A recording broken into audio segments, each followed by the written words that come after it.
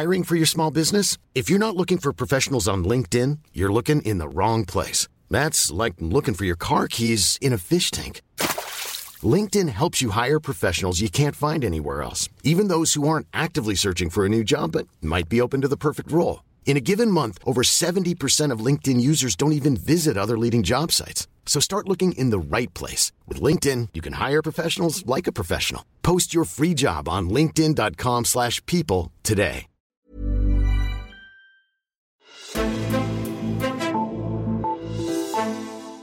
Først var Radikale klar til at lande en boligaftale udenom regeringen i den meget omtalte Blackstone-sag, men på mindre end 24 timer vendte det hele på en tallerken, og så havde regeringen alligevel et flertal. Dansk Folkeparti vendte nemlig Radikale ryggen og gik i stedet til regeringen. Hvad kan vi lære af den udvikling for det fremtidige regeringssamarbejde? Ændrer det på magtbalancerne, eller har det slet ingen betydning? Det ser Alting Azure nærmere på i dagens udsendelse. Mit navn er Henrik Axel Buchner. Og det gør jeg sammen med dig, Erik Holstein. Velkommen til. Tak for det. Du er politisk kommentator her på Alting. Og Erik Holstein, det var vel det, man kunne kalde sådan et begivenhedsrigt døgn, da boligminister Kaare Dybvad han skulle lande den her boligaftale i sidste uge. Radikale er jo skiftet ud med Dansk Folkeparti i den endelige aftale. Og det var vel lige præcis det, som Socialdemokratiet inden valget håbede på, at de kunne gøre i den her valgperiode. Altså sådan vælge lidt hister her. Ja, det var den strategi, de gerne ville følge, at de jo arbejder sammen med en gruppe partier om noget politik, og andre partier om noget andet for at få mest muligt socialdemokratisk politik igennem. Så gik valget jo så noget anderledes, end de forventede. DF blev smadret ved valget, og det betød, at det der flertal, man havde sat på at bruge i en række sammenhænge mellem Dansk Folkeparti, Socialdemokratiet og SF, jamen det flertal, det forsvandt helt. Nu skal man have Enhedslisten med for at sikre det flertal. Og det gør det så noget sværere, det gør mulighederne mere begrænsede, men de eksisterer jo stadigvæk på nogle fordelingspolitiske områder, på nogle sociale områder og på nogle boligpolitiske områder, som man ser her, så det vil blive benyttet, så vidt det overhovedet er muligt. Vi taler om lidt senere, hvad det betyder for dynamikken i regeringen og med støttepartierne osv. Men først så lad os lige tale lidt om Radikale, fordi hvorfor var det, at de lige pludselig fik indtryk af, at de kunne køre den her aftale igennem udenom regeringen? Ja, det skyldes primært, at DF's boligordfører, Mette Dencker, at hun ikke kørte de her forhandlinger særlig stilrent. Okay. Sagen var, at DF-ledelse ville gerne have et forlig, men hun kom til at signalere det stik modsatte. Nu udtalte sig alt for ultimativt, blandt andet til Berlingske og en række andre medier. Hun hældte Dybvads forslag ned ad brættet. Og på et tidspunkt var hun nærmest ved at blive fanget af sin egen retorik. Og det tager Radikale så bestik af, og så har Radikale så også en boligordfører, der hedder Jens Rohde, der er specielt krigerisk. Ja. Og han benytter så chancen til at forsøge at skabe et flertal uden om regeringen, benytter chancen til at forsøge at ydmyge Dybvad og opføre sig selv som en mindre solkonge, i hvert fald i døgns tid. Ja. Lad os også lige vende Kaare Dybvad, fordi han er jo meget ideologisk og socialdemokratisk stemme. Som han har virkelig han havde og har virkelig udset kapitalfonden Blackstone som fjenden, fordi de jo skruer de her lejepriser så voldsomt op i hovedstaden. Hvad har den af betydning, den her aftale for Kaare Dybvad? Det er jo en stor sejr for ham, at aftalen gik hjem. Ja. Men det, der har været vigtigt for regeringen her, det skal man være opmærksom på, det var at stå fast på principperne. Altså, man var indstillet på at indkassere et nederlag på den, hvis det var nødvendigt. Man vil hellere have et nederlag, end at gå ind i et eller andet fesen kompromis, hvis bare det var sådan, at det nederlag klargjorde de socialdemokratiske positioner. Så det er rigtigt, den er nemlig meget ideologisk, den regering her, så man vil for Guds skyld undgå det, der skete i Thorning-regeringens tid, at partiets politik simpelthen bare fortonede sig, og man ikke kunne se, hvad der var radikal politik og socialdemokratisk politik. Så det er selvfølgelig totalt ideelt for Dybvad, at det endte, som det gjorde her, men han havde altså også fået fripas til at tage opgøret selv, hvis det var ind på en negativ måde. Og så lad os også lige kigge lidt på Dansk Folkeparti, som jo så alligevel godt kunne møde Kaare Dybvad, når de lige fik skruet lidt på nogle elementer i aftalen til sidst. Var det en del af planen, det her for Dansk Folkeparti, at det skulle gå på den måde, eller hvordan? Altså, det har hele tiden været DF's plan, at det her skulle ende med et forlig. Hvis man talte med DF-ledelsen allerede et par måneder siden, så var meldingen klart, at de gik målrettet efter et forlig. Og så kommer der så det der slør, fordi deres ordfører ikke er tilstrækkeligt bevidst om opgaven.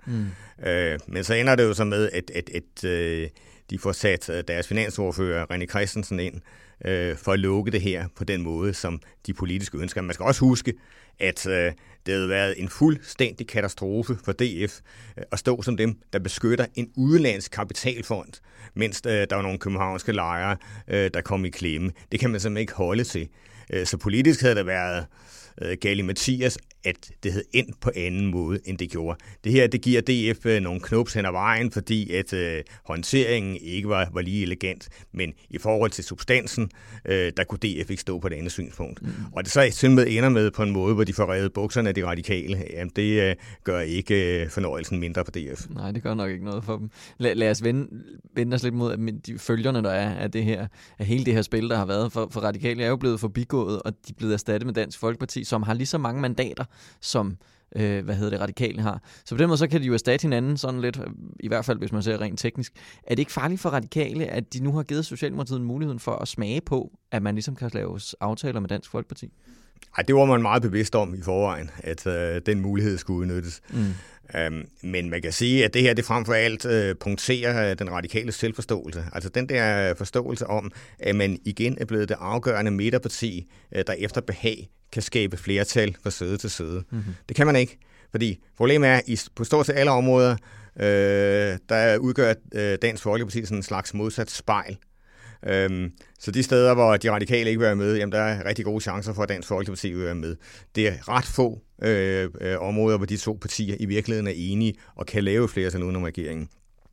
Der, hvor det kan skabe problemer, det er for eksempel, hvis der er en minister, der kommer i klemme, som hele Blå Blok gerne vil vælte, og der skal man ikke forvente, at radikale holder hånden over sådan en minister. Der kan være den slags sager, og regeringen vil garanteret komme i mindretal nogle gange i løbet af året, men den omkostning er man villig til at æde hellere det end sådan mere generelt give efter på de radikale. Mm-hmm. Og nu har vi jo talt ofte om, at Dansk Folkeparti ikke rigtig har kunne finde et ben at stå på og finde ordentligt fodfæste. Men det her, det er vel en vindersag, eller hvad? Det er i hvert fald indholdsmæssigt en vindersag. Ja. Det er klart, at DF bliver udsat for kritik for altså sådan i forvejen frustrerede venstrefolk, Søren Pind, Lars Løkke, ikke?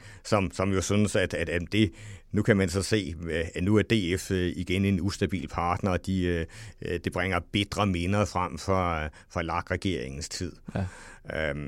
Men altså stadigvæk, indholdsmæssigt er det en vindersag at stå som dem, der er med til at standse nogle meget aggressive udenlandske kapitalfonde. Det er godt nok meget få, der har sympati for Blackstone, eller hvad de nu kalder sig. Mm-hmm. Ja, det er rigtigt. De får hele tiden nyt navn. Ja. Der er jo stadig en masse udmeldinger om den her aftale, efter den er landet, og der i øjeblikket så snakker bankerne om, at værdien af andelsboligerne, som er jo dem, der også kan blive ramt af den her aftale, de vil falde med den her aftale, mens ministeren ikke mener, at det kommer til at være konsekvensen. Ministeren har sagt flere gange, at andelsboligerne de skulle gå fri med den her aftale. Hvis det nu ender med, at de bliver ramt, andelsboligerne, hvad vil så få betydning for kortdybet? Det kommer an på, hvor hårdt de bliver ramt.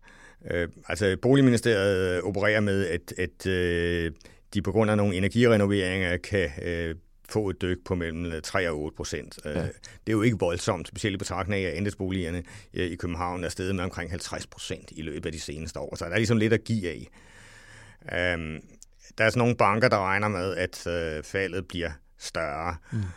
Men altså, hvordan så det, man må sige, at i betragtning af den der eksplosive prisudvikling, der har været, så vil de fleste andelsboliger og andelsboligejere, de vil jo have noget at give af. Og man kan også sige, rent strategisk, så vil andelsboligmarkedet i København helt sikkert rette sig igen, fordi der er en søgning mod de store byer. Der vil være efterspørgsel og en stigende efterspørgsel på den slags lejligheder. Men dem, der så kan blive ramt ret hårdt, det er dem, der har været utrolig spekulative. De andelsboligforeninger, der har lavet de der såkaldte valuarvurderinger, hvor man bevidst har sat prisen urealistisk højt for at score en så stor gevinst som muligt. De kan måske få smæk. Men altså, hvis man taler med andelsboligforeningernes fællesrepræsentation, så siger de, ja, det er selvfølgelig kedeligt, men det har aldrig været meningen, at andelsboligmarkedet skulle være spekulativt. Så hvis der er nogen, der har spekuleret helt urealistisk i det, så har de altså også taget en risiko, som de burde have forudset. Hvis vi nu skal prøve at lægge en krølle på, eller lave en krølle på alt det, vi har talt om her, kommer den her aftale med DF til at betyde noget for radikale? Altså skal de genoverveje lidt, hvor kritiske de kan være over for regeringen? Ja, det synes jeg, de burde gøre, fordi de kommer ikke til at skyde sig i regering. Og det er ikke sådan, at des mere aggressivt det er over for Socialdemokraterne, det større er sandsynligheden for, at der sker det samme, som der skete med Liberal Alliance, der jo fik held til at skyde sig ind i Løkkes regering. Det kommer Socialdemokraterne under ingen omstændigheder til at gøre. Så hvis det er det, de går efter, så skal de i hvert fald finde en anden strategi. Jeg synes også, at altså, man kan mærke på Østergaard, at han nok synes, at det her er endt lidt uheldigt, ikke? Men sagen er jo trods alt den, at det her, det flugter overordnet godt med de radikale strategi, det som Rode gjorde. Rode gik for langt, Rode blev for arrogant, men var det endt sådan, at Rode rent faktisk havde vundet den der sag, så der ikke været antydning af kritik af ham fra Østergaard. Så det er jo også fordi, at man kommer til at se dum ud i den aktuelle sag. Men der er ikke noget, der tyder på, at den overordnede radikale strategi er ændret. Og derfor kommer man til at se nogle kraftige konfrontationer mellem radikale og socialdemokraterne også i det kommende år. Mm-hmm. Erik Holstein, mange tak, fordi du kom forbi vores studie og satte os ind i den her sag. Det tak. Og tak til dig, der lyttede med til dagens udsendelse. Nu har jeg fået lavet en ny magasinrabat til dig. Hvis du går ind på altinget.dk/podcast-rabat, så sparer du 20% på et abonnement. For 400 kroner får du 10 udgaver af vores magasin. Efter de 10 udgaver fortsætter abonnementet til normal pris. I næste udgave har vi et stort interview med de radikales politiske leder Morten Østergaard, der går hårdt i rette med statsminister Mette Frederiksen for at være visionsløs og sprede frygt i befolkningen. Hvad mener han med det, og hvor er de radikale på vej hen med deres mange hårde angreb? Hop ind på altinget.dk/podcast-rabat og skriv et abonnement, så får du den udgave og 9 andre i din postkasse. Mit navn er Henrik Axel Bugter, og vi lyttes ved.